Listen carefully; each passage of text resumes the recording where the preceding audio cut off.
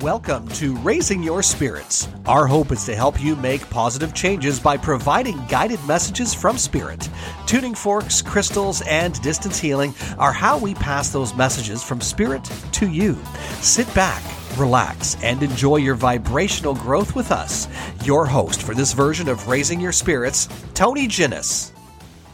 Over the last, I would say, 5 days that I was going to talk about negative energies, it's almost like these energies did not want me to speak about them. That's really what they are, is they're energies that are wanting to control everything. Notice how we mentioned, and even in the picture that we posted on our site, that it's a person that's angry, but we called it a negative energy. We didn't call it negative people. Not sure if you realize that. Because people itself are not negative.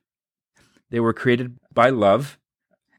Much like a virus or a hitchhiker, whatever you want to call it, that you harbor, then that person takes on that attributes of the negative energy or the more heavy energies that are out there.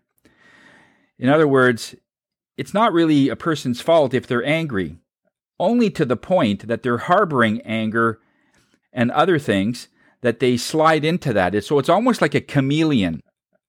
You know what a chameleon does? It's an animal or a lizard that if it goes on an orange rock, the whole body turns the same color as its environment.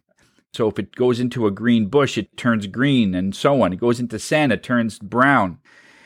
Our energies are a little bit like that.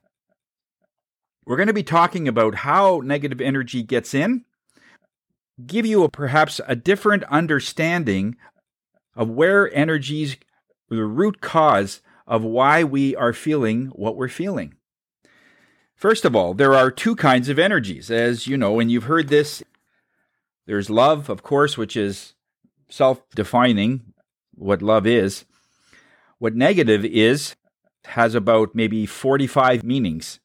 There's a lot of meanings for negative energy. Some will see it as anger, sadness, despair, regret, guilt, fear, resentment, vengeance. These are all the same thing. Why is one word love? And everybody knows what that is. And we have to describe all the other things because that's what negative energy wants to do. By segregating really what the feeling is, it confuses us. Look at all of the definitions we have for something that's beautiful. How many words do you know that describes beautiful? You'll say it's beautiful, amazing, incredible. The average person can come up with 9 or 10 of those words. If something bad happens, people can describe up to 45 words that describe something bad, something negative. Now, why is that we have so many different words that describe something if it's not really going your way, as opposed to something that's beautiful? Everyone say it's beautiful, and we kind of get that. But how come there's such a limited vocabulary? Someone who is indigenous, a few weeks ago, they were in an interview, and they have over 200 words for beautiful. Because it's a spiritual people. It's a spiritual entity. And they're always defining beauty in so many ways in their culture. And there's not a lot of negative words for it. It's almost reversed. Our culture is sort of reversed that way. We have so many words for something bad that happened. Just so you know that when people are looking at those two energies, love, and let's just call them absence of love. That's pretty much what it is. When you don't have love, you can only imagine what you're going to get. Why are people angry? Why are they down? What causes them to feel sorry, or they feel guilty, or they feel like they're vengeful, they want to get back at somebody? Because that energy wants them to. They turn into a chameleon, and it depends on how you cultivate that energy. is that's what's going to end up happening. A couple of quotes that I've read on negativity. One is, next time you're tempted to be upset, frustrated, offended, remind yourself that that is the 10% of the things in life that we cannot control, but you can control how you respond to all of them. That's from Joel Osteen. Life is short. Cut out the negativity, forget the gossip, say goodbye to the people that keep hurting you. Spend your time with people that are always there. One that is my favorite, from Wayne Dyer, when you change the way you look at things, the things you look at change.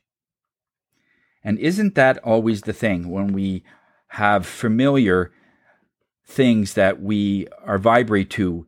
You can get two people looking at the same thing, and yet you'll have vastly different descriptions of it. Years ago, I saw one interview, and it was on a sidewalk where they were talking about children, just the different things in life. And he says, if I were to tell you a couple of words, what's the first thing that comes into your mind? And the thing was sunset. The guy said orange and beauty, and then he had another word. What about ocean? And then he said, oh, beautiful waves and surfing and seagulls and, all that kind of thing. Babies, oh, nothing but gifts.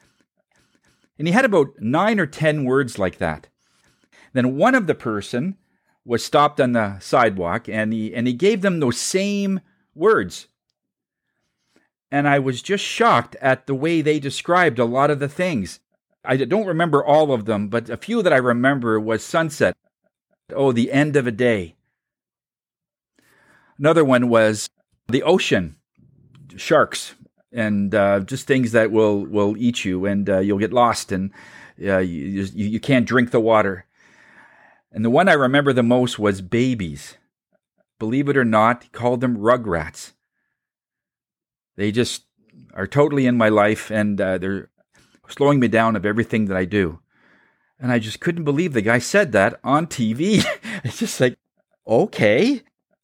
Well, that was interesting. The same word with somebody that's harboring anger, that's all they see in babies.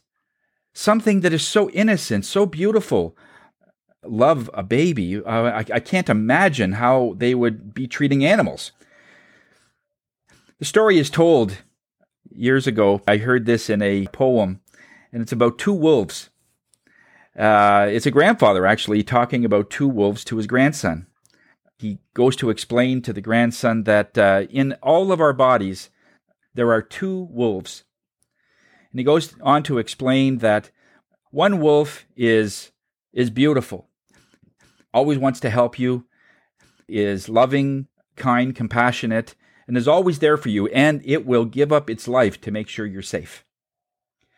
The other wolf is angry, and it snips at everything and only cares about what it wants, and it doesn't really care for you.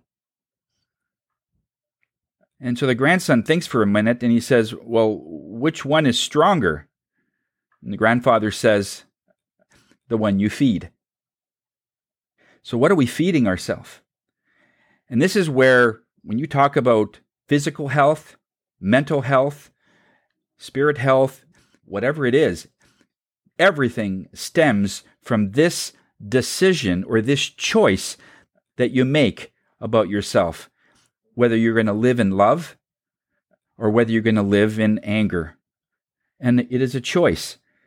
Now, something that I did not know until very recently, when we talk about utopia, and for those that are wondering what that is, utopia is what's considered a perfect society, that everything it runs and it's perfect. Lots of love, compassionate, everyone wants to help everybody else. The water's clean, the food is great, and it's nothing but a place where there's respect for everybody. And Spirit says that when a human comes in, they do have the power to force you to be covered with this white light, So everybody on this planet could be loving, and just as I described in this utopian society. And so people would say, well, that sounds beautiful. Why don't we have that? Because they can do that. However, there's one problem. And you can probably guess what it is. It's about control. They're forcing you to have a good life. They're forcing you, and there's no decision. Everyone comes in and it's all love, whether you like it or not. And so is that a society that really is deciding that that's what they want? And you also don't come in very angry. As children, all of us come in and we're always happy. I mean, we could be entertained with a plastic bottle for hours. We're always laughing. We don't care how we look. We're bald. We have no teeth. We're beautiful. And we are the center of the universe as kids. So we come in as love. But what Spirit says is that's where it stops. We don't come in this darker energy, and we don't come in white. So we come in somewhere in the middle. And from there, we have to decide which one we're going to vibrate to or resonate to. This is why we asked all of you to wear gray. Because gray, when white light looks at gray, some people will think that, well, if I have this white light around me and I look at gray, then it would look dingy. I mean, just look at your laundry. If you're looking at something pure white and something that was white and now gray, you would say it's dirty or dingy. The black light or the darker, heavier energies would look at gray and say that it's faded. It's like a faded black, right? When you look at gray, you're kind of in the middle. And that's what Spirit really wanted you to look at, is that you came in the middle, and your job is to figure out which way that you're going to vibrate to, how you're going to move your energy from now on, because it is about freedom. Gray is the symbol for Spirit that you're free. The gray that you wore today means that you have now the choice of whether you're going to turn lighter or whether you're going to turn darker. When heavy energies and people are angry at you, that is what we're going to be discussing today. We'll go as much in it as we can, because I think there's going to be a part 2 to this for next week to tell you more about how that energy is in your body and how it affects things. But all to say that gray is freedom. Gray means that now you can decide. Because of what I do as a medium, and I can tell you very honestly and openly, I do talk to high-level energies all the time. Those of you that are open for angels, and I converse with them all the time. I've had to clear this room 3 times before this class because my intention was the message of Spirit, I wanted to come through without any hitches so that I don't get mixed up. But the energies that we're talking about knew that this was happening. I am in probably 18 degrees. I'm in the basement and it's very cool and I'm sweating because I've got all these energies just holding me. And so I'm conversing with them all the time. But also, I have another side that I do. As you know, when I go into a building or if I do any clearing, I am usually sent in to clear energy in a home, got spirits in it, and they're nuisances and so on. Suzanne is so sensitive, she cannot even go into a home that has those kind of energies because she would get sick in the parking lot before we even go in. So that I'll go in and I feel the energy all in my skin, my hair's on end. I feel them all on my back, but for me, it's like Teflon. None of them sticks. And I talk to that energy too. And so for the first time, I want to sort of divulge the kind of energy that is always trying to manipulate you on a daily basis. That's what their job is. Otherwise, they'd be out of a job. You're in a home that there's a beautiful family here. What's the deal? And I start talking to them. This is the end of Part 1, Dealing with Negative Energy. Now go over to Part 2 to continue the journey. Thank you for listening to Raising Your Spirits. If there is a subject you would like to hear in a future podcast or would like to book a session with Tony, reach out to his Facebook group at Ginnis Shields Natural Healing Center or group tuning classes with Tony on his online virtual weekly classes. The YouTube channel is Suzanne and Tony 17. That's Suzanne and Tony, all one word, and the number 17. And the website is lovehigherself.com. Until next time, namaste.